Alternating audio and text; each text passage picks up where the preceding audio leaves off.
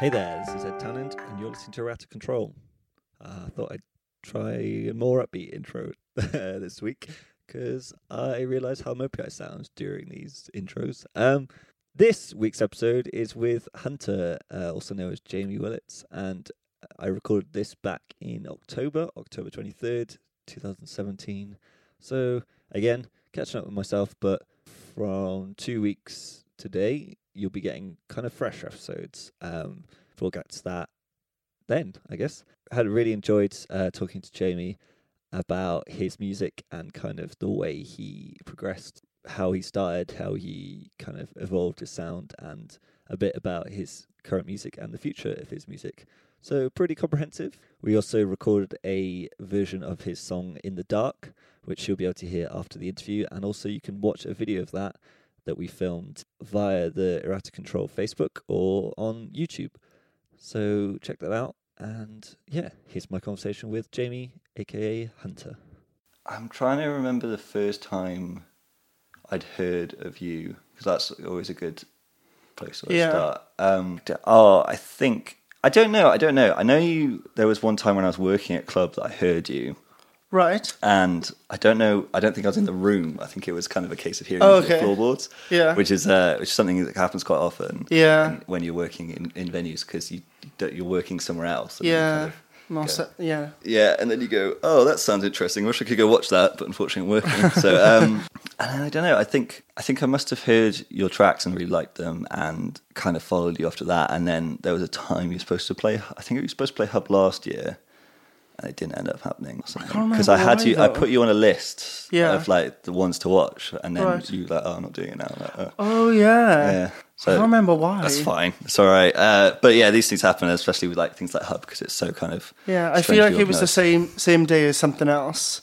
Something happened, and there was like a it's a busy weekend, that kind of bank holiday weekend. But then I managed to see you this year. I think that's the first time I've seen you live, which is really bad of me. But then I don't know. It's like how many shows you're doing and stuff. So but yeah, that was really kind of it's a really cool venue, that Blue Honey Cafe. Just like nobody knew where it was. Yeah. I struggled to find it for ages. You were playing it. Yeah, because it was like, it's a weird, like, you find the venue and then you go in and then it's at the back and then it's up the stairs and then around another bit. I had to really look hard to find out where everyone was, like where it was. And so I wasn't really surprised that it was a small crowd. But it was like, I'm glad you still played. Like either way. Yeah, and it's kind of, it's good. That's what you should do. So like your live setup is just you, but you do occasionally play with other people. Yeah, I normally played with my producer, the guy I record with, Lee House, and he had like this like massive setup, this like big frame that had like loads of synths on, a drum pad on the end, like did all these vocal effects live, and it was awesome. But like it just, I started off, because when I started off, I put my first track out and then got offered a gig, say a couple of weeks after, and I was a bit like, oh, now I need to make this. Yeah. I need to somehow make this happen. And recording with him, like, he has a much better idea of all the tech stuff. So he was like, I'll help you out, and I know how we can make this work. And that's how it all started. But now it's a more like, much more compact version of that is what is now. It's weird as a solo artist, like for you, because you're not a solo artist that's just standing there with a guitar. You've got all this kind of backing stuff that you need to have, because that's the music. You can't really like strip that down. So to kind of have someone there, but playing all of that stuff as well, like it's kind of also really complicated. So I think now you just have. Well, I didn't actually see what it was, but it was an iPad, or is it? Yeah. So every or pretty much all the backing stuff is played off my Mac. And then I have like this little Voice Live Touch, like vocal processor thing. So I do some of the effects that go through the song. So it's not literally just you carrying. Exactly. Great. That's fine. That's good, because it kind of adds an element there. You're not just singing to a backing track, and I mean, because karaoke. Yeah. And I think that's important, not just for people who are like a bit cynical about it. It's important for you, because it makes you feel like it's not just you standing there with a backing track on. Yeah. So if you listen to this podcast, you know it's good to kind of like lay a baseline for like how you got into music and stuff. So So you go all the way back and go, what's the first thing you remember related to music, like from a very young age? I think the first like music thing I remember is probably like watching like big music videos. Like I vividly remember my mother calling me and my sister into the living room and telling us to watch this video, and it was Michael Jackson Thriller.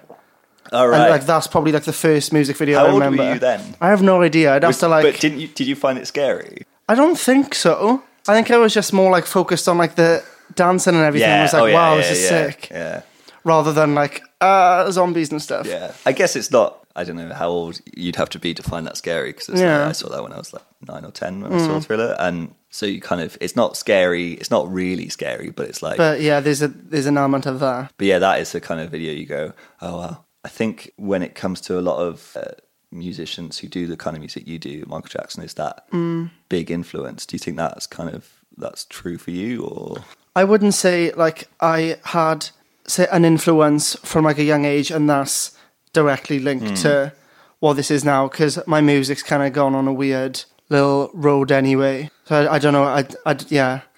But I guess you'd gotta kind of like acknowledge that all those things were there, and I've just maybe like later arrived there now. I suppose. Yeah. Okay. So it wasn't such a thing direct going. I like this because it's Michael Jackson. I'm going to do it. Yeah. Yeah.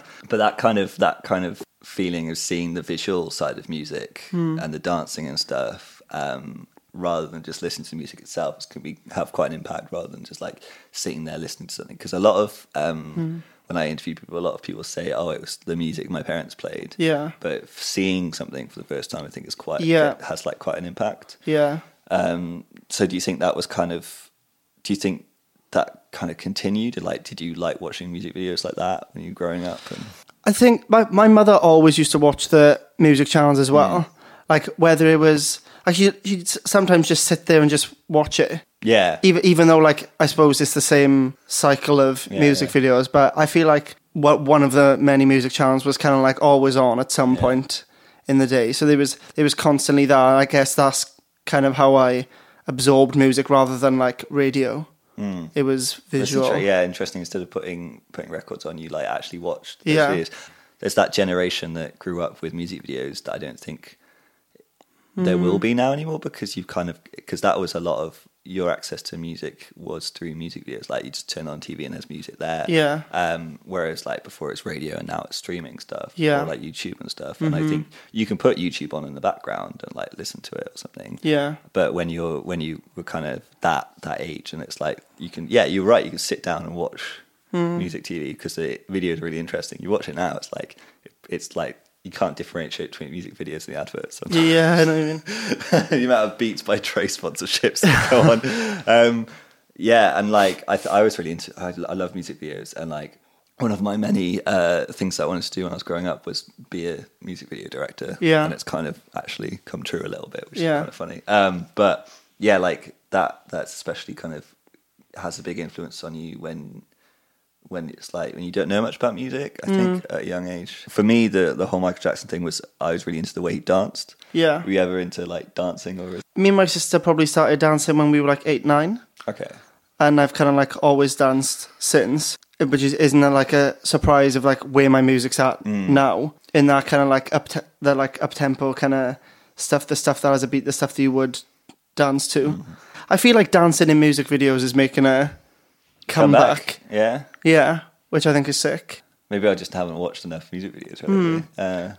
Well, I don't know. I guess maybe not so much in like a big group choreographed Rising from the Grave Michael Jackson Thriller kind of way. Yeah. But I think a big part of it started with like Sia Chandelier. It's true. And more that way. And then years and years did King in a similar kind of like contemporary. Yeah, and more like, I know what you mean. Like, and it's interesting as well because that kind of dance isn't the kind of typical. It's not like the Michael Jackson dance. Yeah, it's at all. It's more. Yeah, it's much more closer to what true dance is. Like true contemporary dance is. And like another one I was thinking. There's another thing I was thinking of was do you see Lorde performing at the VMAs? Yeah. So that's quite. She didn't sing because I think she had like a bad voice or something. So they just danced. Yeah. And that was like I was like how.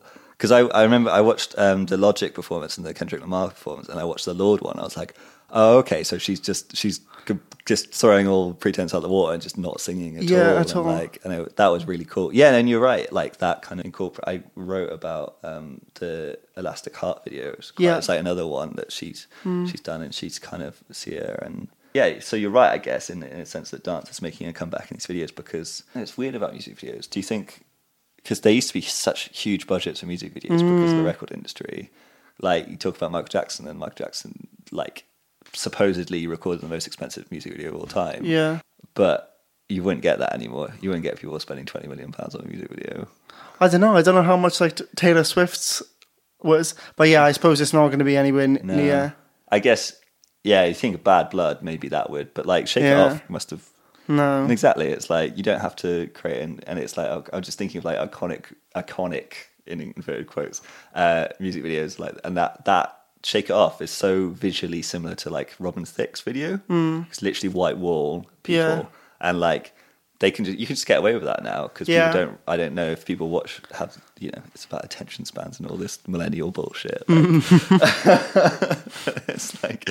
Oh yeah, interestingly, like I think I've talked. So there's a couple of episodes ago, I did an interview with this band called Aronson, who are like instrumental music, and I talked to them about like that kind of soundtracking. Yeah, like with instrumental music, you kind of associate it with visuals. You haven't done a music video, have you? No. No. Have you thought about them though? Yeah. Yeah. I think that's the thing. Like, I don't. When I do one, I want it to. It'll be what I want it. What I've kind of always wanted it to be. Yeah. Because I definitely, it is conscious in my mind when writing / like, or like when I'm writing something, I can already see like what, or like I see alongside whilst writing it. So whether it be like I kind of get the feel of it, and I see how like the artwork is gonna look, and that'll like translate into video then in my head a little bit. Cool. So even whilst you're writing it, you're already looking at the visual element of it. Yeah. So that's got quite a big impact on. Do you ever writing something and go, oh, that doesn't sound right because it doesn't fit the visuals? Maybe not necessarily that. I think it's more. I think if I'll get excited by a song I'm writing, if one like it's just going really quickly, or like I feel like it's kind of writing itself, and like the visual stuff will go alongside it. It's never one without the other. It's kind of they're both there, and I've got ideas for both or neither. So they always come. They're either there with both the elements, or they're just not at all. That's cool. And so kind of growing up, kind of watching music videos and stuff. Did you ever? The next question I ask is, do you remember the first record you kind of chose to have? So rather than it being the first record you bought or the first record you like listened to, it's the first one you wanted, like that you kind of went and got your parents to buy or like bought yourself or whatever. And don't worry, you're smiling like it's going to be embarrassing, but I've had some amazing answers that are both incredibly embarrassing and incredibly amazing at the same time. The first thing I asked, or me and my sister asked my mother to buy, or just said we really liked it and she bought it. Yeah. Which I don't even understand. Like, I don't think you can even like buy like physical copies of singles anymore. No. Like I don't really remember that being a thing. But what was that? I can't remember the band. The song Baby Cakes. Oh God. Yeah, no, I know Baby Cakes. I don't know the name of the band though, because it was like a one-hit wonder, wasn't it? Yeah. I feel like it's 3 of, or something, yeah, something along those lines. Yeah, but Baby Cakes is, yeah. Baby Cakes, physical single. Yeah, but the first album, I went to Woolworths. No, I feel like it was Tesco. I feel like Woolworths had gone at this point. The first album I'd bought on my own was Jason Mraz's album, We Sing, We Dance, We Steal Things, with I'm Yours and many others. I feel like I'd seen, but again, now I feel like that was quite young in my like discovering music kind of thing. Because I'd seen, there was an advert for the album on TV, and it was before I'm Yours had like gotten that popular. And I just heard a clip of it and I was like, I feel like I'm into it. Let's go. Let's go for it. That post Jack Johnson thing. Although, I don't know. I feel like Jason Mraz is kind of slated in that kind of category because everyone only knows that song. Yeah, exactly. Whereas the rest of the stuff isn't quite. It's our generation's Wonderwall. Like, Yeah. the one you bring out a guitar and play. And Yeah, I've pretty much. heard so many covers of that song, and it's like it's not a bad song. It's like it's just like a perfectly written pop song, and that's what you kind of want from one of those songs. But it's like I've heard it so many times, like someone playing acoustic guitar. But yeah, like Baby Cakes is. No, I know. Sorry to go back to that. I know, but it's not. It's a song I still hear. Yeah. So it's like it's not one of those songs you go, oh no, that's really awful. No, it's it comes on, you're like, wow. It's actually like it's kind of fits into that category of song that's like so annoying that it's good. Yeah. Like that. I feel 100%. like a lot of music I listen to is like that. Is that? Yeah, because like I feel like a lot of people who are really serious about music, again in inverted quotes, because like you can be very serious about pop music if you want to. Yeah. I think of like people like Charlie XCX, Yeah. and like and you know people who are very kind of very very pop and very very in your face with their pop, and like Yeah. and that song is that like it's so good that it's like, it's just because it's that hook that Yeah. seems so annoying, where it's actually quite a well written pop song. Yeah. And I think if you put that next to Wannabe by Spice Girls, which I've heard recently quite a Yeah. lot, and gone, because it's like 10 years old now or something, or maybe just over 10 years old. Which music video is that one? Wannabe. Is that the one with That's like the one on take. spaceships? No. No, what? No, What's that's that one? Spice Up Your Life on the one in Spaceship. Okay, because that's another music video I Yeah, that was remember sick. I love that seeing. one. I think that and Larger Than Life by Backstreet Boys I really Yeah. like, because I was like really into like space and sci-fi Yeah. as a kid. So like those music videos I love, and like they never. I don't think I had MTV then, so I was like whenever I got to see them, I was like, yeah, Yeah. that's amazing. The Baby Cakes one, they're in a bakery, Yeah. as you would be. Obviously. So you used to have baby Yeah. cakes. Yeah, and it's like there's that song as well. I think this song came out a lot later, but it's kind of connected because it's like this one hit wonder thing. It's like Heartbroken, Yeah. which is like such a good song, and Yeah. it's one of those. Yeah, it's there's like so many in there. that kind of genre of one hit. Because one-hit pop even wonders. like I went out the other night in Cardiff SU, and I feel like you're guaranteed to go out. I feel like the SU, they definitely play like Heartbroken, maybe Baby Cakes. There's another one. There's a couple like and they're all kind of the same like one hit wonders, but like similar. But it's vibe. weird. It seems like a random question, but how old are you? 22. Okay, so it's kind of like almost. So I'm 26 tomorrow, actually. Happy birthday! Thank you. But it's funny because now if I go into a club and I hear some of these songs, I will literally look around and go, people in this club weren't born when this song came out, and they know it. And it's like, it's not even like a really kind of popular song. It's like a pop song from the 90s or like the early 90s. And you're like, oh my God, that's really weird. That's like, that those songs have endured. Like, whereas really kind of those pop songs from I guess the really popular ones from the 80s and like early 90s, you could kind of still hear. But I don't know what it is about those songs that have kind of kept going that long, but I'm into it.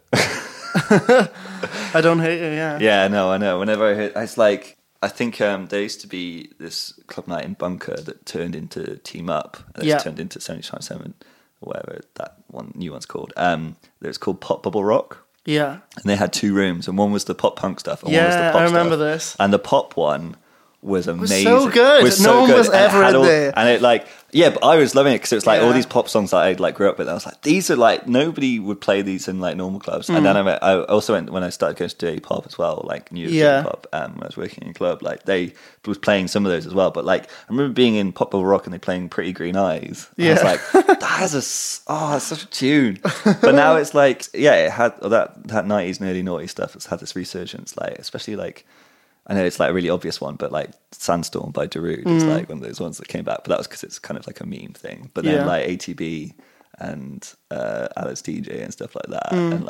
and fucking Blue by Eiffel 65 is like one that's come back. And I'm like, but that was never a good song. That was never a good time. That was like the runt of that. It's like that's not a good pop song. That's a really awful one. I don't know. Me and Magda, who I think you know, we went to Brighton a couple of weeks ago and went to this night called Shit Pop, which is a thing I was really annoyed about because like you shouldn't have to call pop shit. Yeah, I feel like they give these things these kind of names just to kind of like to go. Oh, it's not. It's you. Don't, like you we're don't, not being serious. Yeah, we don't really it's like fine, these. It's fine. And then you go there and it's rammed. Yeah. Everyone's singing all the words and like and it's like I hate that kind of notion that it's shit. It's like pop music is good because it's good. Yeah. Like it's made it for the masses. It's popular music. Like you shouldn't have to call it shit. And they're playing some amazing songs. I was like, oh my god.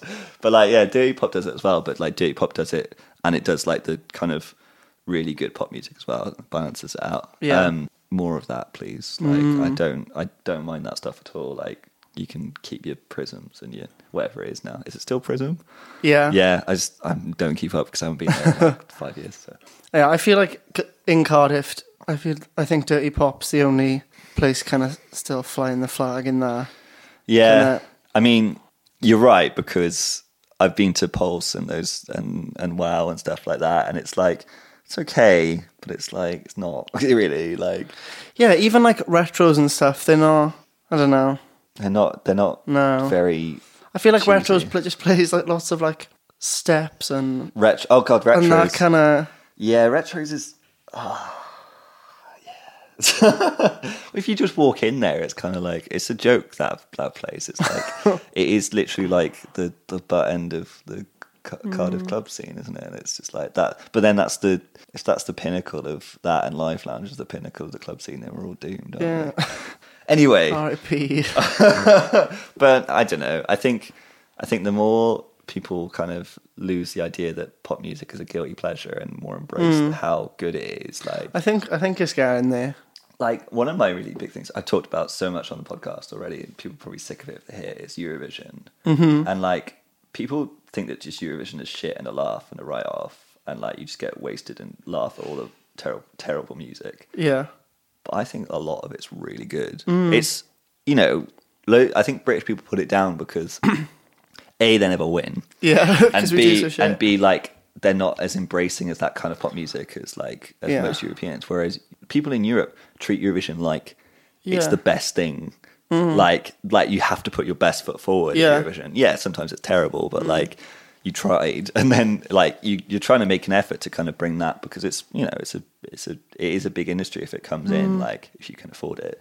And so some of that pop music is great, like especially stuff coming out of Sweden, like because Sweden's so obviously good. Like when they hosted a couple of years ago, they like showed all the music that came out of Sweden. I was like, oh yeah, it's like really good like country for music, and like like one of the best producers in the world is Swedish, Max Martin, and like that kind of embrace of pop music is like in Europe is so cool, and like love Europop because it's like it's unashamed with its love. Very true, yeah. And I wish it was more like that in Britain, but no, people are too cynical. Yeah, that's the set. And in America as well, people are too serious about music, and they're not willing to just listen to pop music.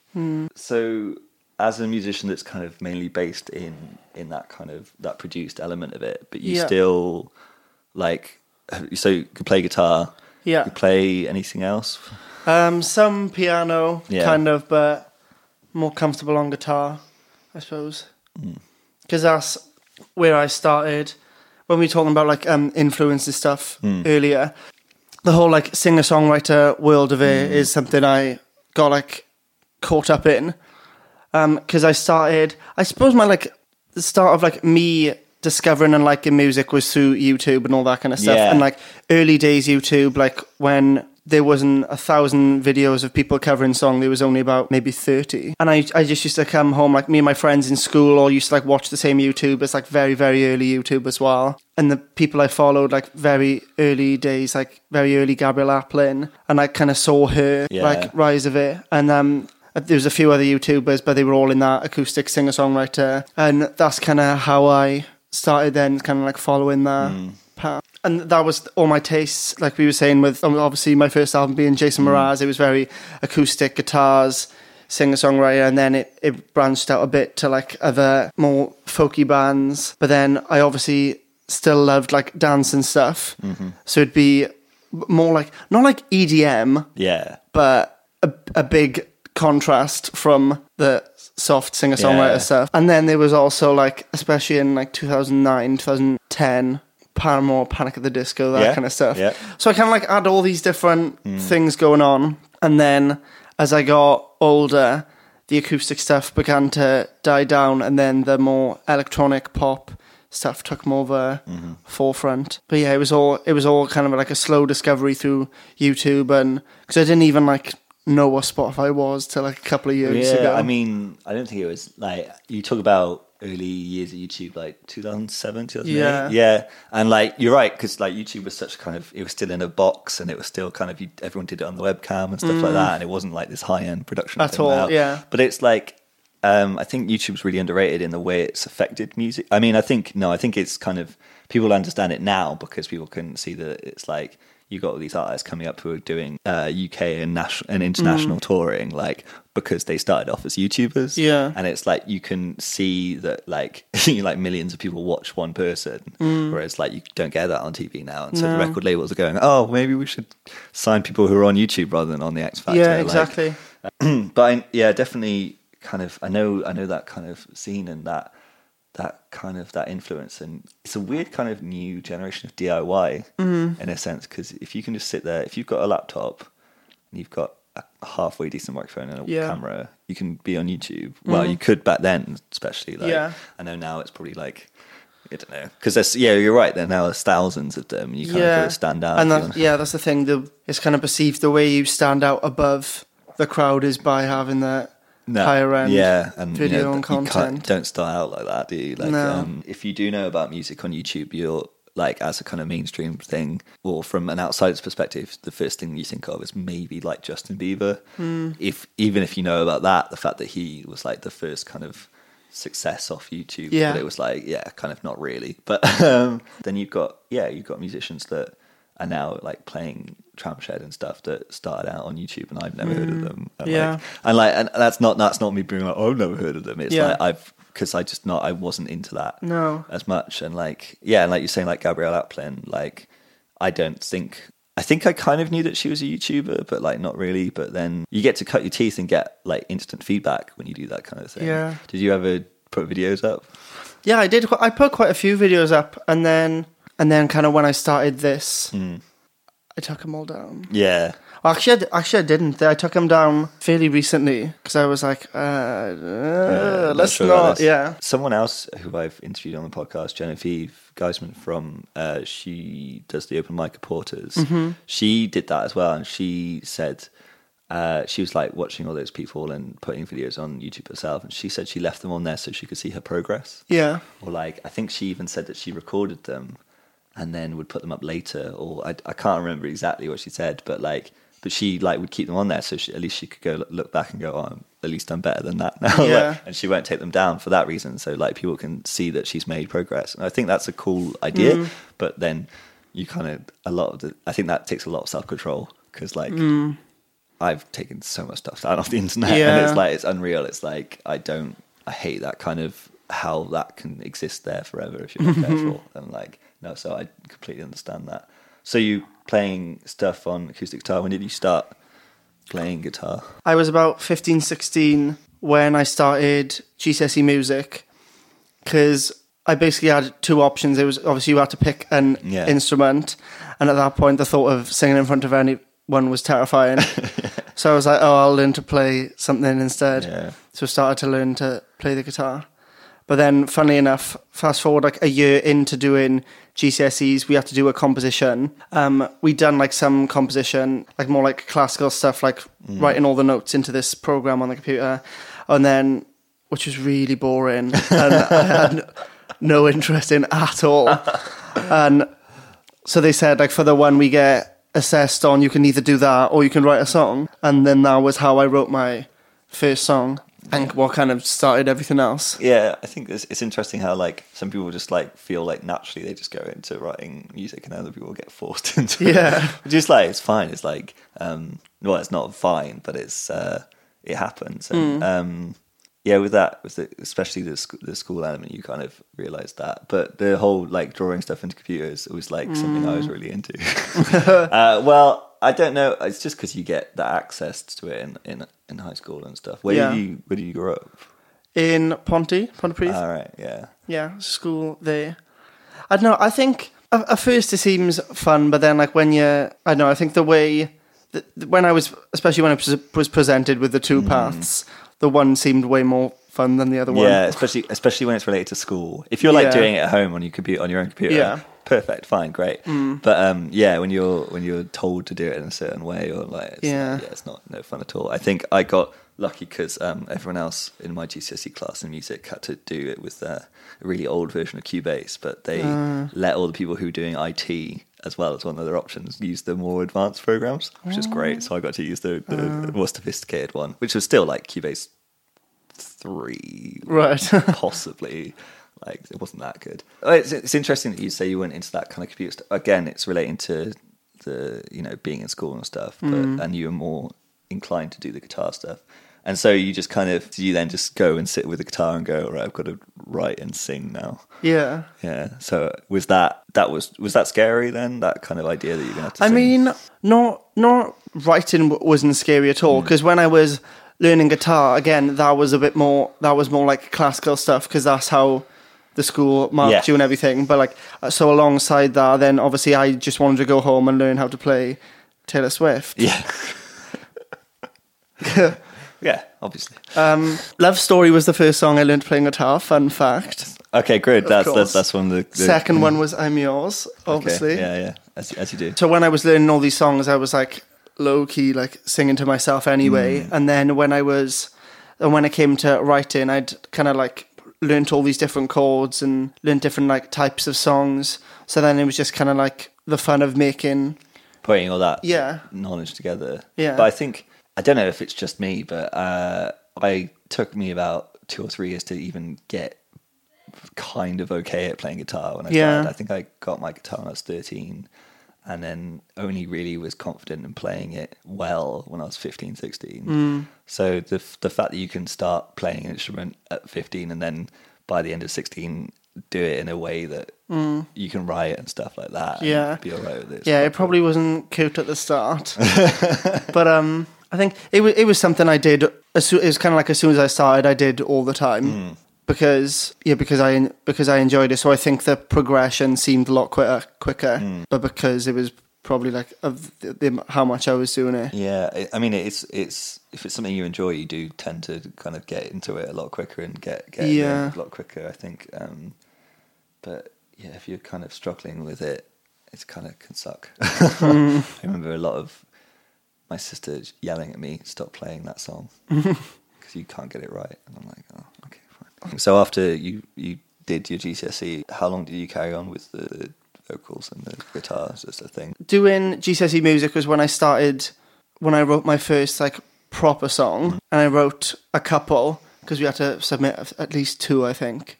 And then it was after GCSE, so start of sixth form, I didn't carry on music as a course, but it's kind of when I started to do it properly in my head, I suppose. It was around that time when I started YouTube and uploading like covers and stuff, and then writing more myself. And it was around that time when I'd met Amy Wadge. I met her like basically how I met Amy was I used to teach dancing in the Muni in Ponty, and did a work experience there with the lady who was kind of like in charge of the arts, and she said like, "I'll just come with me for the week." And I went to like a few different meetings with her, and Amy was running a like songwriters camp with a few people, and the lady who I was with said like, "Oh, just go in here for the day."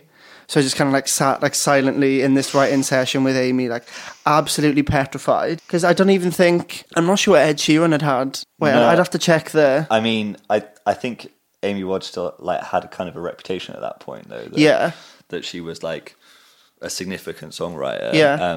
Because maybe they probably definitely would have done the EP they did together. And but then he wasn't like massive. Then, no. Like he is now. Yeah. So just in this room with these people, and then that was kind of like my first being with her. And these people that were like had kind of like taken songwriting seriously, and like she talk a lot about like the industry and stuff as well around the actual writing of the song with everyone and teach them different things. I think that was the first time I'd kind of seen the world of songwriting, I suppose, other than just because I suppose I never really thought of like songs being there kind of like this separate thing other than like what you see on it was just kind of like all one thing. It was kind of how I'd perceived it before, but all of a sudden it was being broken down a little bit. Do you remember if there were any artists on that course that are still going now? It'd be interesting because there's this guy. This guy was there from London with her, and she was doing this guy called Ryan Ashley. That is insane. He's actually insane. He was like 16 at the time. He's been involved in like so many other different projects, and he's really good friends with MNEK and Becky Hill, and he recently supported her at her London show. But like he's spent like years like not doing anything. Yeah. But like I feel like something is going to go down. It's soon. interesting, yeah, because it's like a lot of these artists like will work for a really long time and then like under the surface, and absolutely. then kind of come up. Like a couple of examples of that is Lorde, who was like writing stuff from like 14 or whatever, and then she like actually released the first record when she was 16. And Jessie J's one as well, because like she never released her own music. She always just wrote for the people and nobody knew who she was. That getting thrown in to that is quite interesting, and you realizing that songwriting's I know it's like, I think the way you were saying it's kind of the way I was thinking of it, it's like it's not just sitting there and writing a song guitar. There's got all these different elements to songwriting that you can include, and then the whole kind of the industry around songwriting is a lot more interesting than people think it is. Yeah, because it's not just you write a song and send it off to an artist. It's kind of like it's much more to it than that, and maybe she's kind of coming up with stuff like that for you. But yeah, like sitting there with Amy Wadge at that time, who even then kind of seems like quite an intimidating figure. Yeah, absolutely. But not in the sense that she's scary, but like because she's like she's got a reputation, and even then, before Ed Sheeran was like massive, it's probably like might be the time. I don't know. I'm just guessing. It's probably the time just before his first album came out. Do you reckon? Yeah, I think it was some time before, because I remember after the first time meeting her, I'd done a fair few things with her over the years, different like writing things with other groups of people, and she kind of had, there was this quite a big group of singer-songwriters from around South Wales, especially like young. We were all kind of around the same age, that are all off doing different things now. We all kind of started at the same time and kind of in the same way. But yeah, I think it was before his first album, because she had a track on the deluxe edition of the first album, a song called Gold Rush. Yeah, and I definitely like known her a amount of time before that. So yeah, it was before. Kind of like that Welsh legacy that you can kind of tie up, and everyone knows you're watching this in some capacity. In some capacity. I mean, it's like it's fine. It's like that's how it works. So with that singer-songwriter stuff, when did that transition to the electronic stuff? I guess it's quite a crucial question. So I released like an acoustic singer-songwritery-esque EP that I recorded with Amy, actually. All right. I think it was putting that out, and bear in mind, say in the background of all this happening, the music I was listening to was slowly but surely shifting from all this singer-songwriter stuff. And when I put my own stuff of that genre out and was playing it everywhere, it just didn't like do anything for me. Like I'd sit there and be like, the music I'm putting out isn't the music that I'd come across and be like, oh wow, like and get excited by it. So that was kind of the start of leaving the guitar. Yeah, on the bed. That makes sense, because it's like if you're not excited about the music you're making, then you're making it for you're making it for people who you don't really want. Well, I don't know. It's kind of, I always have this idea that as long as you're writing something, someone's going to like it. But I don't think that's strictly true. I think it's like if you like it, that means people. It's kind of like the whole thing of, like to do with relationships, where it's like someone's going to like you for you. And then that's the right person. Yeah. So if you're like pretending to be someone else, then like then that's not the person you want to be with, because the person So it's like the same thing for music. If you're making music that you like, then the people that are going to like it as well are going to be the people you want to listen to your music. So yeah, that's a really important element. If you're not writing music and you're not making music that you like, then like don't do it. Why are you doing? It feels like that's such a horrendous thing to be part of if you're writing music that you don't like. Like, why? There's so much music out there. Why would you try and write something that sounds like everything? I don't know. It sounds like something else, and also you don't like. But yeah, it's good that you kind of realised that and kind of went, right, I'm going to change the tack now. Yeah. So, like, that must be such a difficult thing to kind of realise and then go, oh, what am I going to do now?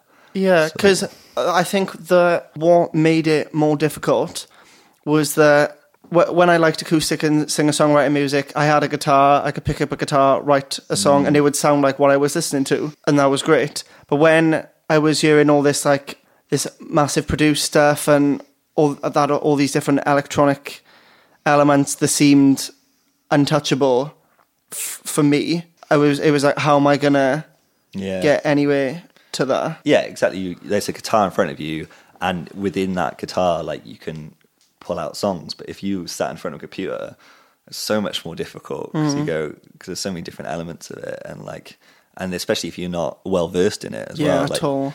Like, no you could idea. kind of work out. Well, I guess you could kind of work out. You could self-teach yourself guitar, but you can't really self-teach yourself how to use a computer.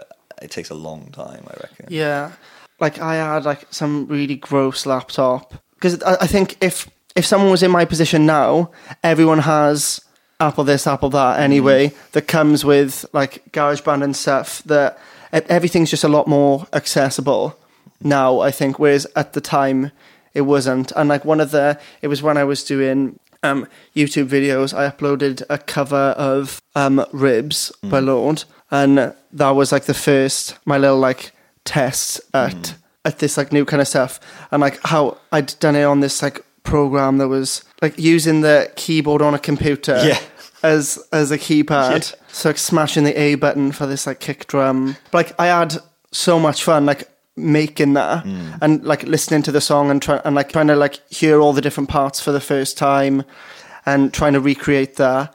And I think doing that and like other things similar all like kind of like started where it is now, I suppose. I think that's quite a good point. It's like, if you cover a song and try and deconstruct it like that and try and build up all the elements, you learn so much that's more. Kind of how because then you can kind of go, oh, that's how that worked. That's how they got that sound. Like, yeah. And if you mess around with it, like, and you kind of open up a new kind of way of doing it.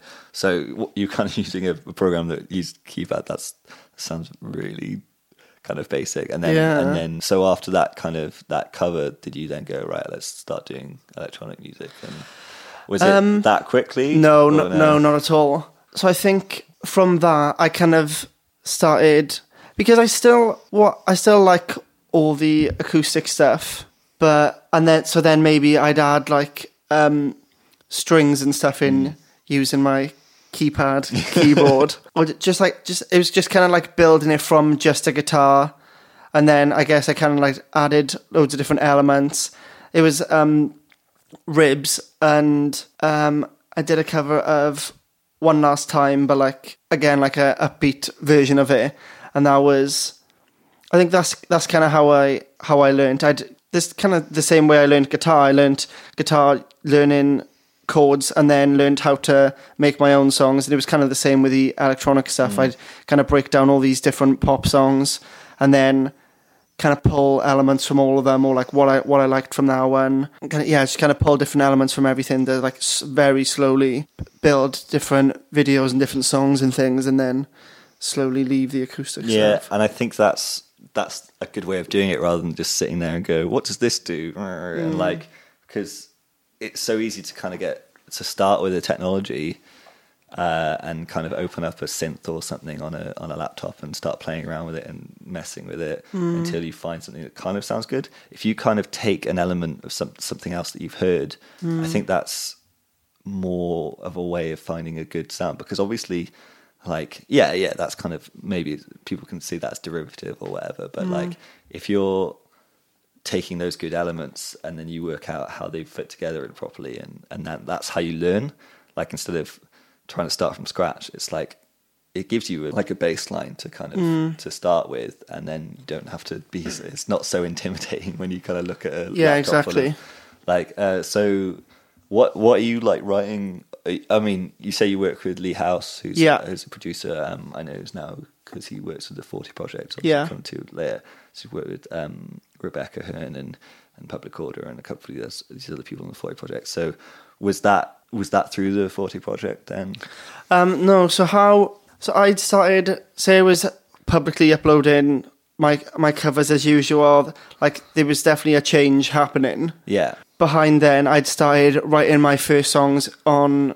I'd messed around with a few programs on like this really shit Windows laptop, and then was kind of looking into it, and then there was like some programs you could get for Windows, but I'd kind of like convinced myself that Mac was the way forward. I was like, I need GarageBand, I need a Mac. Yeah. But at the same time, I was doing loads of design stuff as well, so like Mac lent itself to Photoshop and stuff as well, so I had all these reasons to get it, so I convinced myself.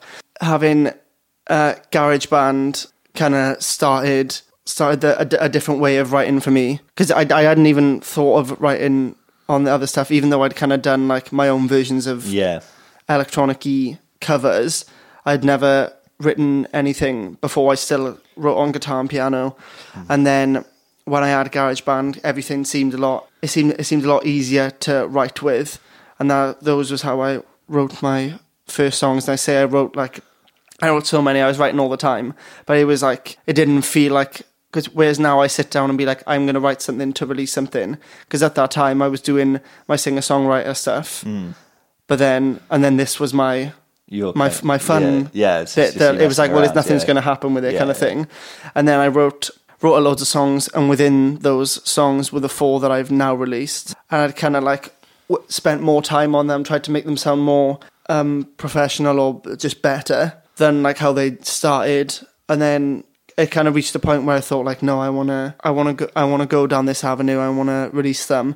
And me and Lee had kind of like randomly found each other at like the same kind of point in our lives in a way, because he'd done work with a band I was friends with, and I'd seen his work through them, and they were acoustic band, but he'd kind of like added some like electronic elements, mainly just like synths and stuff.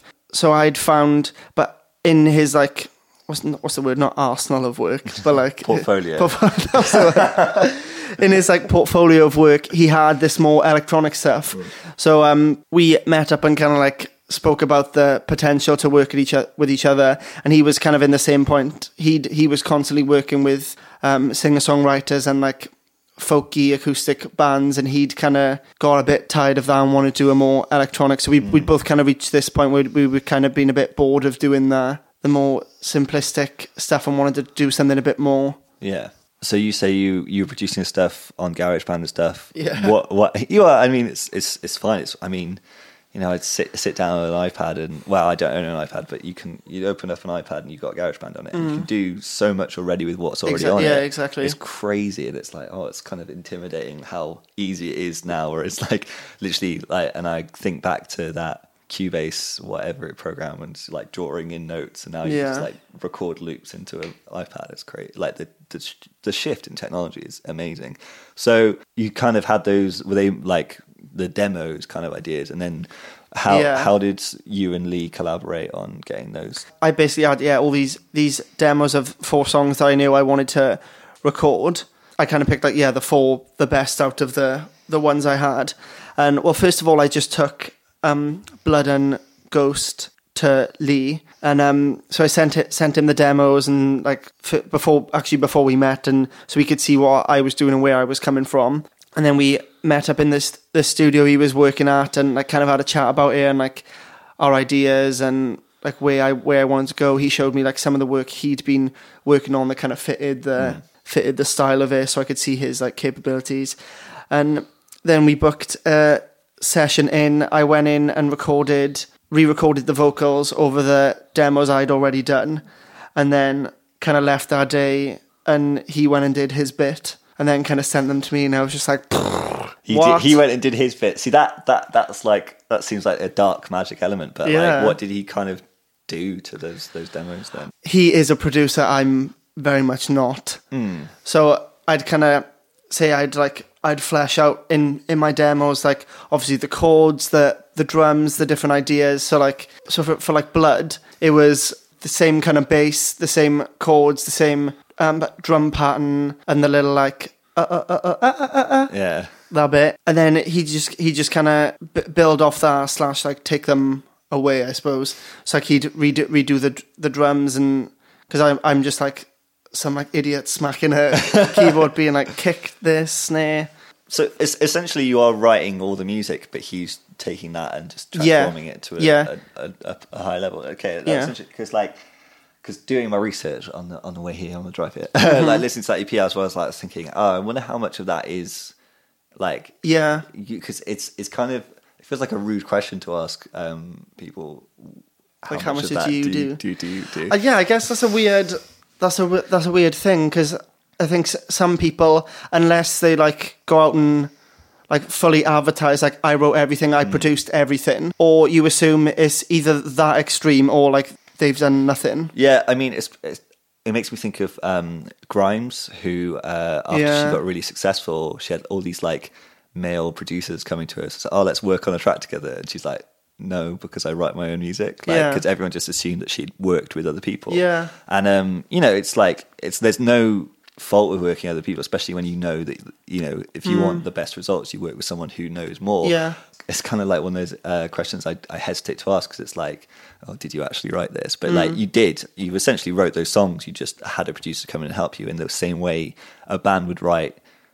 I don't know if it's in exactly the same way, but it's, a band who self-produce a record or a band who go with a producer, there's that different element of, there's that step up, but I don't know if that works in the same way.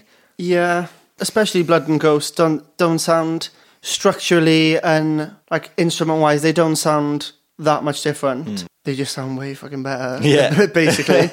But yeah, like I suppose all the ideas are there. If I hadn't put all the ideas I had in my head on there to take to someone else, then I think what I'd got back wouldn't be what I envisioned it sounding like. That makes perfect sense. Yeah. And I think a good producer knows when to add and when to subtract and when to kind of So I think that collaboration works out really well, and like sometimes it works, sometimes it doesn't. Like, which is I've seen cases of that, and you kind of you come back with something, you go, oh, that's not quite what I imagined it would sound like. But so it's good that you kind of were on the same level on that side. So so with that EP, that's now the Ghosts EP. Ghost. So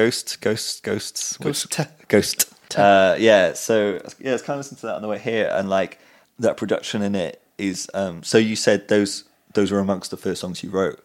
Yeah, well, In the Dark was the first song I wrote. Yeah, the songs on the EP in the order they are is the order I wrote them in, I think. Actually, Blood and the Game might be the other way around. Yeah, they were definitely the standouts for me, especially, well, Blood and Ghost were the first two I recorded, and then I put Blood out. When did you write In the Dark then? Honestly, years ago. Yeah, so many years ago. It's interesting that you're sat on this music and you still it's still of the quality you want to put out at this point. Yeah, like, is that the case? Are you not like? Is it not like you're tired of it? You don't really. Or is it? Oh no, not at all. Yeah, that's the thing. Like, well, the EP had been recorded maybe 2 years ago. Okay, and then there was just kind of figuring out lots of different things and working with different people. And like doing loads of gigs and different things, and then like now it was like, no, right now I kind of want to. These are the songs that kind of started it for me, kind of thing, and I want to put those out because I've been playing them live for a while anyway, a good year, and I think it kind of leaves me in a good place for me to kind of be like, and now I can look to what's next. Yeah, that's interesting. I mean, I think that's especially that. I mean, that answers the question that I was going to ask. Well, maybe.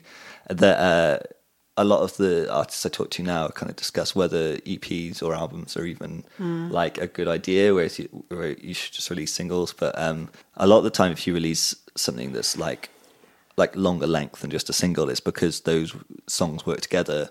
Yeah, and I guess you kind of trying to getting all those 4 songs out at once means you kind of. Now that era is over. Now you can move on to the next thing, and that makes sense. And that's so. Is that kind of right? And I think I'd put Blood out when I hadn't recorded In the Dark and the Game at that point, because it was like, is that like I say when I perform as well, like there's a part in the bridge that's like, so tired of being the hunted, yeah I'll become the hunter, and it was all part of the kind of the same decision of me deciding to leave the singer-songwriter stuff and go more this way. And at the same time, I was thinking, well, I don't want to just carry on the same page that I left off under the same name and everything. I kind of wanted to do a blank slate, fresh start kind of thing. And it was in writing all this music that I decided where I wanted to go musically, and then in writing Blood. Yeah, kind of see that was one of the other questions I was going to ask about those lyrics, because like I was listening to that and those were kind of like really standout lyrics to me, because obviously you're called Hunter, but it's like it kind of having that story behind it is really kind of adds an extra element to that song. It's I love hearing like why, and the last podcast I did kind of talked about. The question is like, why are you called that? And it seems like such a cliche question, but because it is now such a cliche question, nobody asks it anymore. So the idea that your name is like actually has some meaning, especially when it's wrapped up in a song like that, is kind of quite cool, and kind of establish yourself in that way. I think I really like bands that have got their like a song with their name in it, because it kind of goes, oh yeah, it's like that's where it came from. Yeah. Which is, exactly how it happened for me. Yeah, so is there a reason why there's a V in it, though? Is there a reason why there's a V in it? It's literally just one, because I want to be cool, which I've definitely achieved with my V. And just like how saturated the internet is. Yeah. If you were to just type in Hunter you'd never... Makes perfect sense. Yeah, and like... I always get the comparison to churches. Oh yeah, I did think of that. Yeah, but I'm sure that's exactly the same reason they probably made their found that, because if you search churches, you just get a list of churches. You'd never. You just get the just swap a. Isn't swap Hunter like a welly brand or something? Isn't it? Like, it is actually. Yeah. You don't want to get get sponsorship from them or something. Yeah, we can work together, I'm sure. That makes perfect sense from a kind of, and it looks good as well. Yeah, and people can say all they want about like pretentious names and shit, but it's like... No. I feel like it's such a common thing now as well. Whereas at the time when I started it, just because you need like a searchability. Yeah, wise, like, you need to kind of... God, I know, it's like some band names I go, oh, why are you called that? Just find you so much better. Like, There's a really cool band from Bliner who there's this band from Bliner called The Guns for a while, and then this is his new project, the main guy in The Guns. It's called This. Right. The band's called This. Spelt THIS. Yeah. Right. Yeah. So that's difficult. Really hard to Google, isn't it? It's like that's I don't think 20 years ago that was an issue. Yeah, but now definitely is. Yeah, exactly. Like I'm sure there's like. You would have to. You probably go to a record label if you had like a really common name, like for your name of your band, and they just go, "No, you have to change the name." Yeah, because you just can't. You can't do that. Yeah, because it's such an important thing. So that's the thing. Like if you were signed in, like it'd definitely be at the top of their list if it was an issue. Yeah, because like you can't make an impact now. Yeah, if you can't find something, like if you can't Google an artist and get them on the first go, you've lost basically. Yeah.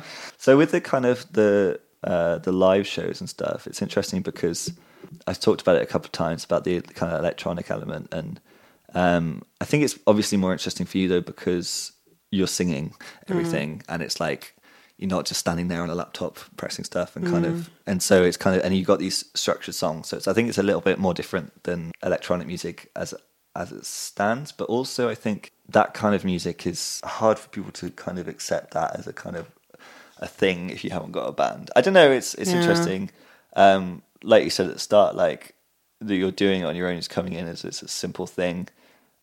I mean, for me, it's like as a sound engineer, it's like fine, great, perfect, easily. If you can do it yourself, then it's all right. Like, but it's just kind of when you start off like that, you can't really do the whole full band thing. Like, it's kind of your next step now. You've released this EP because, I think one thing I missed that I kind of I heard on Beth Ann's show this morning.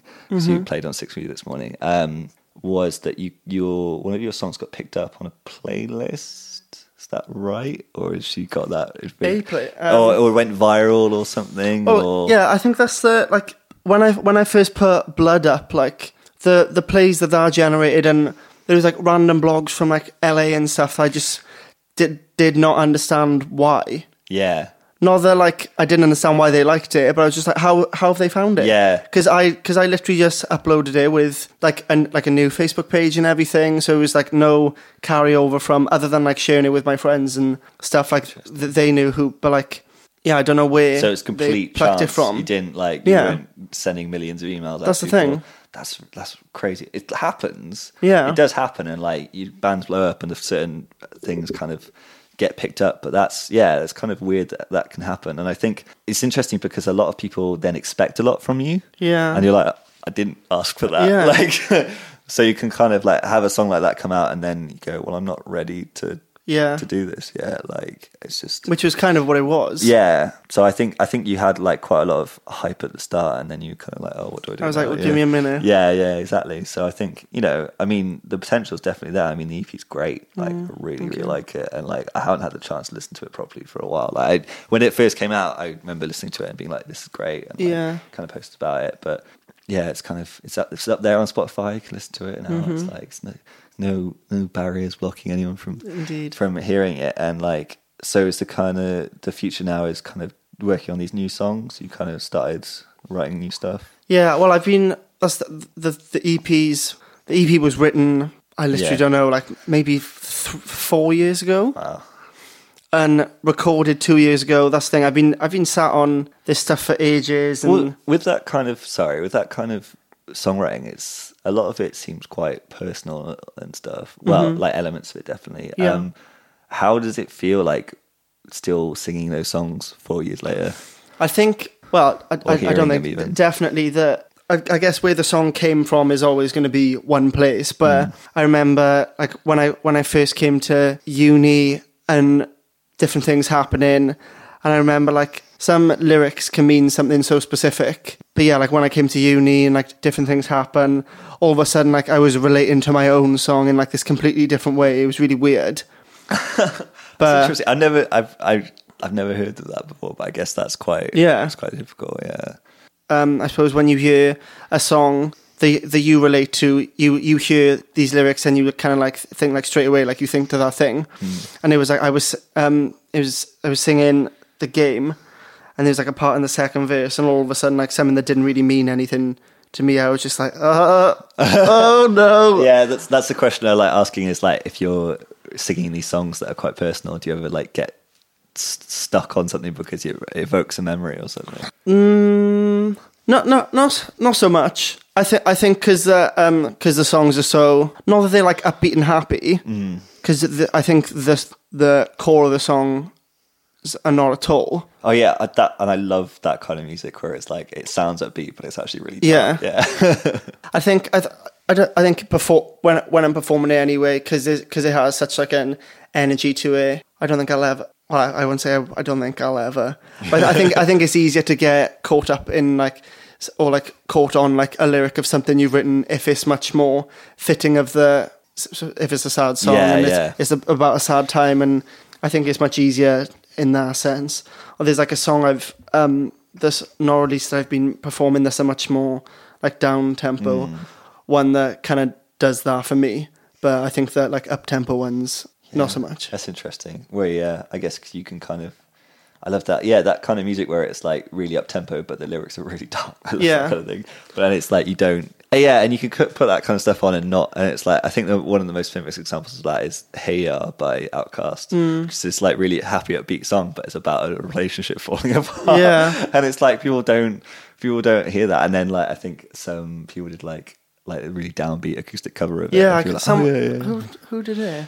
It was like a big famous one. I can't remember, right. But I definitely know what you're on about. Yeah. But that's kind of what I like about, because I suppose that's where my music started. It was always very, very that. Yeah, there's another one is like I was going to say, it's "Dancing on My Own" by Robin. Yeah, it is pretty sad. Like you can't really escape the fact that that's a really sad song. Yeah, so it's in a minor key and it's like called "Dancing on My Own," but it's still like you could dance to it. Yeah, even though it's really sad. And like I don't know, I think that kind of that. I really, really like that kind of music and that kind of the electronic stuff that's like much darker and it's you kind of draw really easy comparisons to like Lorde and stuff and and in a certain way, like The Weeknd as well. Obviously, you referred to like Ribs earlier, and I was doing a cover of that. Was there anything else around that kind of time that was really influencing you in that sense? I think definitely Lorde stuff. I remember getting Pure Heroin, and it just kind of like cycled in my car for ages. So Lorde's definitely up there.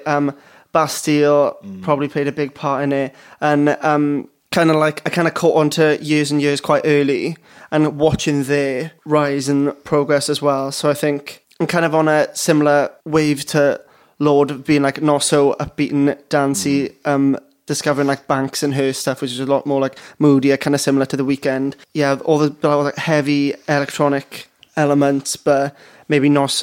I think it was like finding like a middle ground between the two, of being saying like Years and Years like more popular stuff like King and Desire, like much more upbeat dancey stuff, and then this really like dark, broody kind of. Yeah, it's interesting for me because it's like I really love pop music and I really love rock music, and so my favorite band's Nine Inch Nails, and obviously there's like recent stuff's kind of a little bit poppy, and like they kind of had some stuff that was a bit poppy, right? And then when all this like dark pop music started coming out, I was like, yeah, this is perfect. It's like pop music and it's dark as well, so it's kind of like I really like those two elements, and like the XX as well. Yeah, that's kind of more towards the rock side of things, and like and things like that, and you know, I'm all about that kind of new wave of stuff because it's almost like, it's a really cliche thing to say, it's like reflects the times.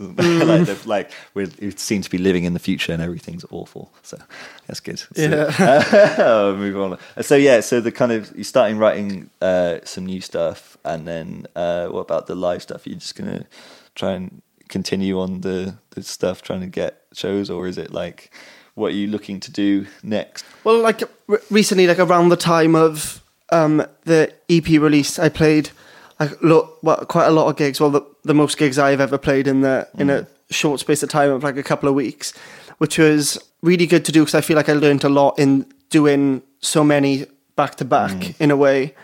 Because I was, especially from the start leading up to now, they were so like sporadic. Yeah. It was good, one, to see that I could physically do it, like vocally be able to do it, because I honestly thought I was gonna get halfway through and have to like send a load of emails out and be like, I'm really sorry, but I physically can't. Yeah, I mean that is definitely a kind of element when you're doing so many shows back to back, is how you can sustain your voice and stuff.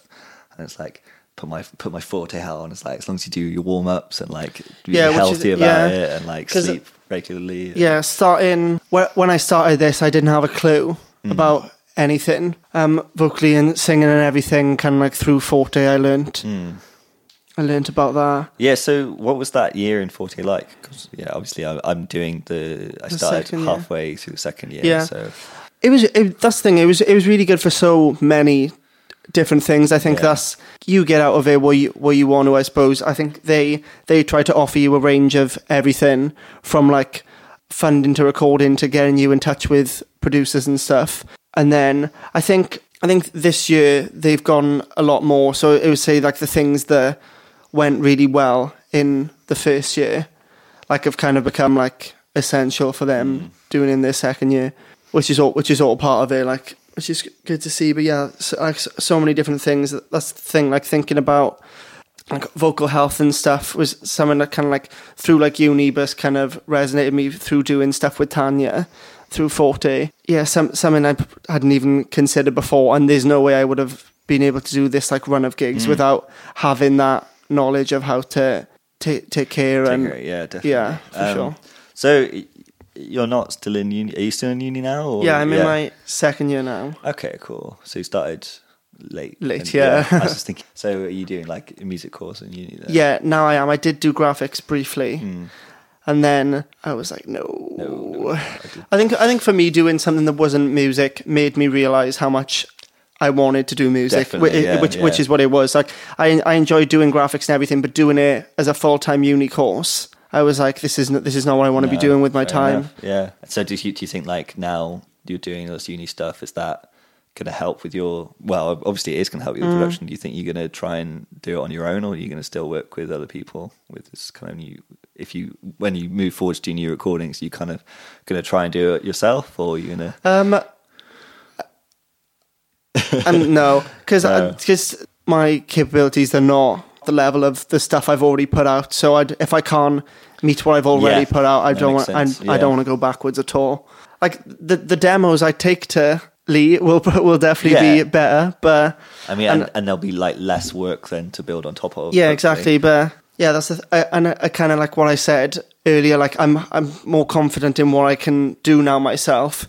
So like from me handing a demo over to getting a finished product back, there's going to be less like difference between the two. Yeah, and I think you've got more of an insight then onto what makes that jump as well. Yeah, exactly.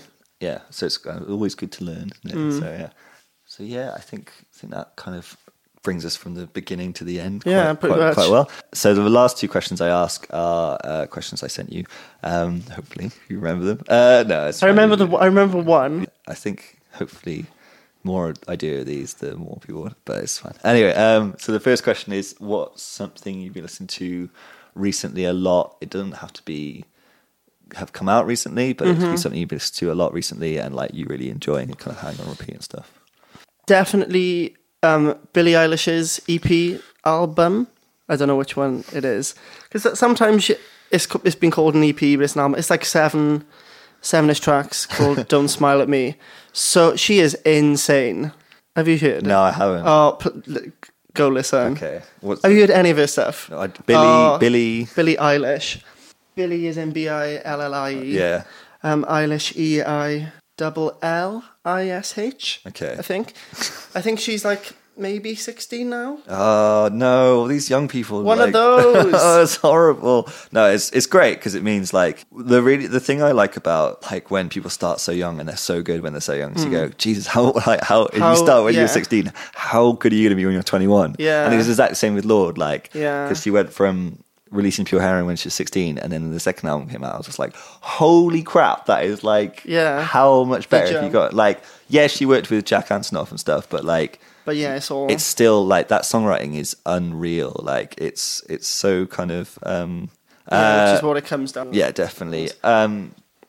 So cool. I'll check that out. Cool. And that's good. I think I think why I probably like it so much is because it has kind of like all her songs go from that kind of like really stripped down to like a much harder hitting electronic kind of stuff, and like everywhere in between, I suppose.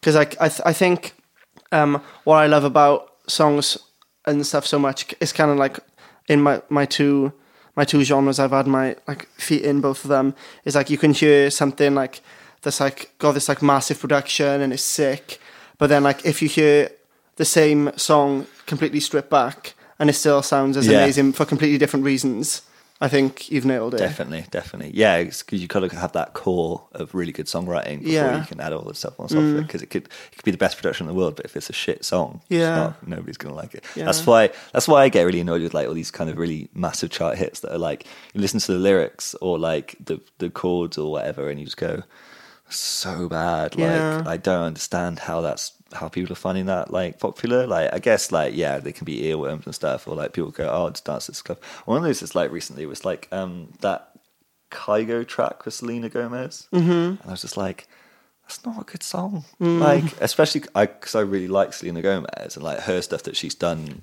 independently and all that.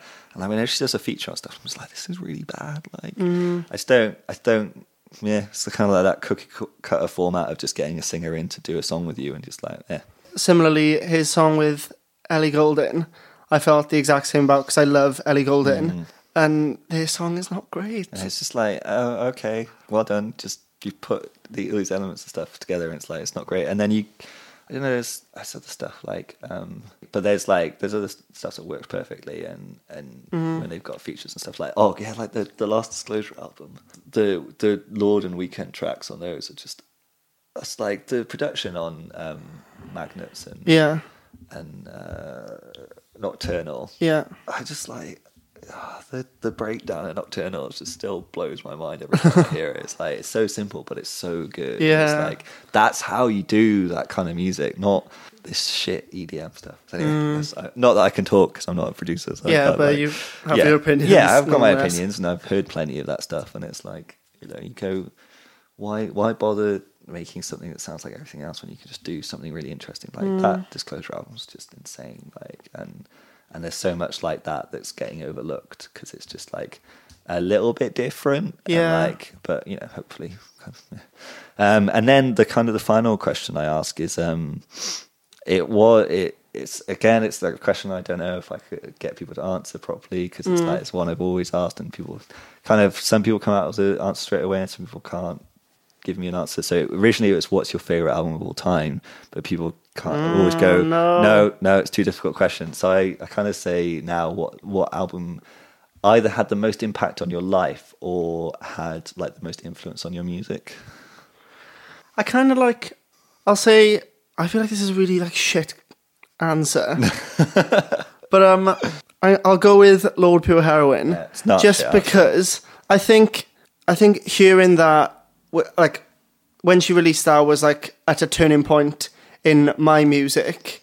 And that's the thing, none of the I could listen to the whole album just on loop, and I did all the time.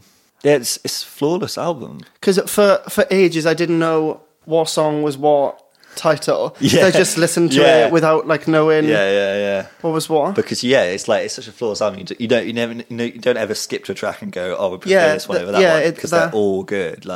And you'd have. I remember that album. I had phases of which one was my favorite song. Yeah. So it would be and Buzzcut Season and stuff like that. It's such a good album. There's then in the new one's really good, but it's she's obviously tried to explore different things. So you there's the more upbeat ones and there's more downbeat ones, and they're all as good as each other. The only bit I don't like, I said it on the Rebecca Hearn's podcast, was the end of the Loveless, that kind of bit where she repeats at the end. Yeah. So there's that song where she splits it into two, and it's there's the second bit. Right, but right.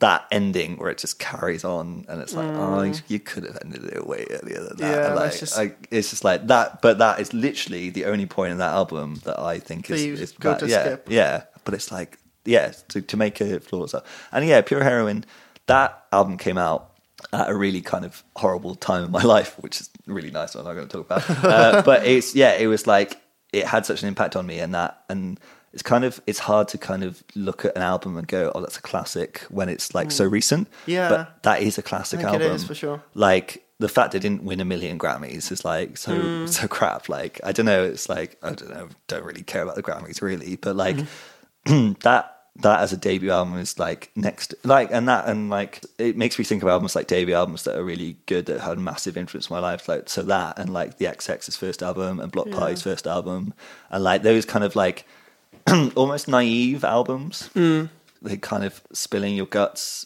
your entire music, your entire life ends up on a record because it's your first record. Yeah. And I think that's just that album, and it's not a shit answer. It's a wicked album, and fair enough. That definitely, not that it shows in your music, but it's it's kind of a guarantee when you're into that kind of music that's kind of for sure. I think with your music it's a lot more because I think that album's very simple.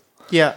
Whereas I think your music is way more textured, which is great. It's kind of one you can listen to a couple of times and hear different elements of, and I think that's really cool. And I love some of the samples on it. I was listening to it on the way here, and I was one of the samples. I know I heard that sample in something else. I really wanted. I was trying to work it out, and I couldn't because when you're listening to a song, you can't listen to another song in your head because it's completely distracting. Yeah, impossible. I will work it out at some point and be like, "Hey, is this it?" And it's definitely this one. Yeah. But cool. Thanks for that. And I think you're gonna play a song on acoustic guitar, which is, I guess, is a rare thing for you. Is it rare? Recently it hasn't been, but because I've recently played a few So Far shows. Oh right, yeah. Cool. And it was really cool for me to strip all these back. Yeah. And play them how I used to play. So you wrote them originally on acoustic guitar? No, that's the thing. I didn't at all. Wow. Okay, so that's even weird, I guess. Yeah. All these songs I've I start, it might start from a couple of chords, but I soon add the drums in and start adding everything else. So none of these, so I had a few versions of acoustic versions as well I was going to play, because it was like, when I was playing the acoustic sets, it was like I didn't know whether I wanted to play the piano version or play like this really like moody reverb electric guitar version or like a strummy acoustic guitar version. But it's been cool to play around with stripped versions of it. Yeah, and like you said, like if you can strip a song back to its very element, then and it still work, then great, fantastic. We'll see. I'm sure if you worked out that they didn't work like that, then you wouldn't play them like that. Yeah, that's true. I reckon. Yeah, it's got to. Yeah, hearing acoustic versions of songs, like I don't know. It's hard to describe that kind of that feeling of hearing a massively produced song and then hearing it stripped down, or the other way around. It's like I really like hearing the demo of a song and then hearing it much bigger later on, like, and kind of it's all about then the songwriting rather than the production element, which I think people can get lost in. Again, like I said about shit EDM producers that just start with a massive beat and you go, well, if you kind of layer it down, but then you guys know, it's like, if you ever listen to a podcast called Song Exploder, Lord Sober. So she did one like quite recently, but there was so one of the like electronic, I hate that like blanket term, but producer / like performance I mentioned earlier is Grimes, like and her Song Exploder is amazing. Okay, I'll have to listen to that. Because it's this really amazing track that came out on that album that's called Kill vs. Maim, and it's like, when I first heard that, I was like, oh my god, this is everything I like about music in one song. It's crazy. And because it's like pop, industrial rock, like and like really cheesy like chorus, but like great, and then really aggressive as well. And then she just like, in this Song Exploder, she breaks it down and she like talks about how she side chains crowd noise to a kick drum. Right. Do you know what side chaining is? Yeah. And like, sorry, I don't know. But like, and then you hear it, and then they take the elements of the tracks, and you hear each track. You can hear it, and you're like, oh my god, that's so cool. Yeah, and like how she's saying she literally, before she wrote the last album, she didn't know how to play guitar, and would just like hammer on the guitar, and that's how like she wrote that song. And I was like, okay, that's cool. Like and that to all be self-produced and stuff, and like it be such a step up from her last album, which is like, oh my god, that and I love that. I think that's my favorite album that came out that year. But yeah, that's definitely that Song Exploder. I think it's really cool listening to those things, because it's like, man, and there's not enough songs on there that I want to kind of do. Yeah, that's the thing, because someone had shared Lord's one. Yeah. So I listened to that one and then kind of went through the list, but there wasn't that many. There's actually another podcast that Lord did, which is she did the entire album, but not quite as in depth as the Song Exploder one, but still like she talked about each song and like how she wrote the album, which is like, I haven't even got through all of them yet, but yeah, definitely check that out. I think it's, like, but it's called Behind the Melodrama. And it's like they produced it in New Zealand and stuff, and it's kind of, that's really, so if you like that, definitely listen to that. That's a good recommendation. So let's record a song, I guess. And thanks for inviting me. I haven't actually said where we are in your bedroom. Yeah. Quite personal, but I think, and it's like really, I walked in and I went, oh, I really like your room. Yeah, I'm getting serious room envy. All these LED lights are like, and gorgeous kind of, it just makes me think, I just hate my flat. Like, no, it's just like, I just be noticing really, it's kind of like, I need to do something with it to feel like jazz it up. Yeah, definitely. It's just like really boring at the moment. Anyway, right, nobody cares about that. Thank you. Thanks for having me, Ed. So here's In the Dark by Hunter.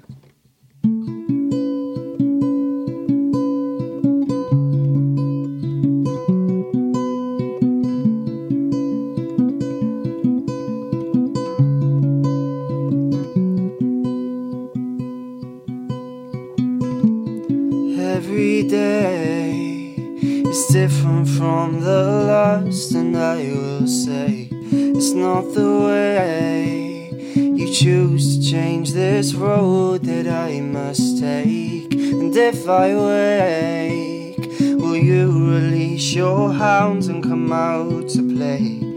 Here I'll stay, constricted by your roots, and I might break, 'cause you're the Ritalin in my veins. You keep me hidden in a heartbreak, stunting everything around me. Well, keep your chemicals and sharp blades.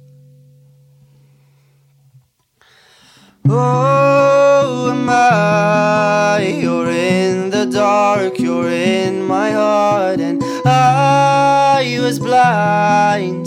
Your rules device that you disguise. I can't fight this love, sick and over it, but oh, am you're in the dark, you're in my heart, my love. You're in the dark, you're in my heart, my love.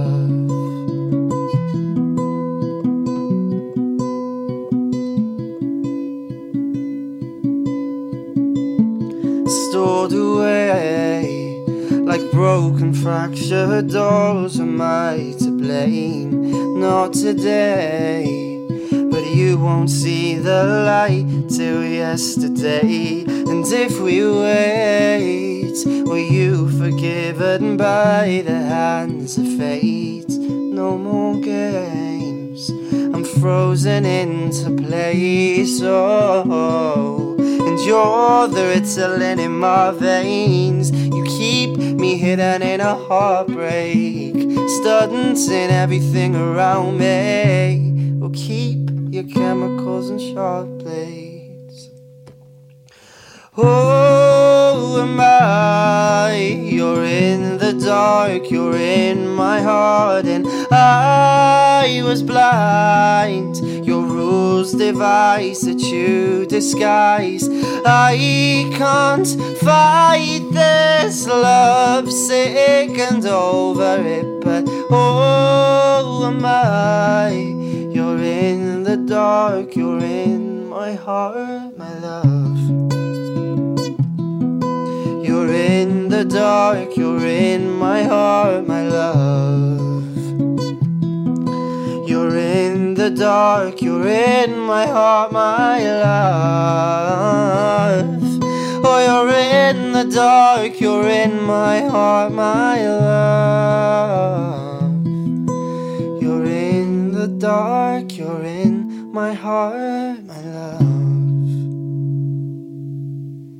So thanks to Jamie for having me, like hosting me and doing that interview and recording the song with me. Yeah, like I said, I really enjoyed that talk about, you know, how someone can evolve through music like that. And we discussed quite a lot of things. You know, I like talking about pop music more than most other people who want to talk about pop music with me. So doing that with Jamie was really fun. And yeah, kind of going over how kind of different music influences him and how those kinds of things, how the difficulties and the challenges you can get from working with that kind of music. Hunter's EP is out now on all good digital retailers, including Spotify, so you can have a listen. And also, you know, coincidentally, he just released his debut music video for Ghost, which you can check out. It's quite interesting how he described how he was so interested in music videos from a young age. And he actually shot and edited and kind of made that music video in the very bedroom that we recorded that podcast in. So that's really cool. I kind of had some idea that it must have been doing that, but you can kind of, I don't know, it's kind of a testament to how clear he had a vision of what he wanted to do with that song. And I really enjoy the video because it's great in its simplicity and it's great in its kind of the way it's pulled off. So I'd highly recommend you check that out, as well as checking out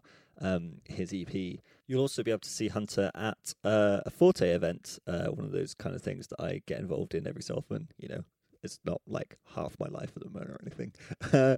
That'll be on February 28th, so the very last day of February. And also, I haven't, you know, it's not a public thing yet. I don't know, it might be by Wednesday, but we'll see. So check that out. That'll be in Porters. That'll be free on Wednesday the 28th, so you should check out Hunter live there.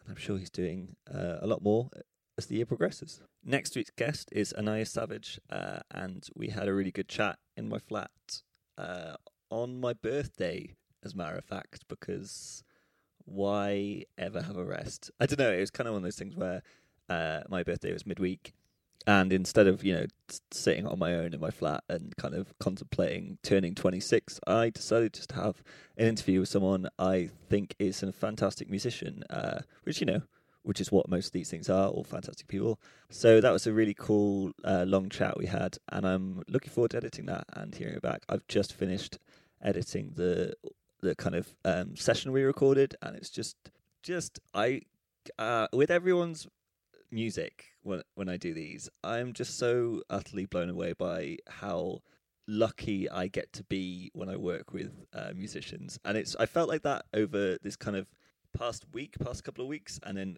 even more so than that, past couple of years, the fact that I get to kind of do this job, and it is a job, and I earn money from it, and it's how I earn my living, but I get to work with like really fantastic people and fantastic like creative people. And I was no exception to that.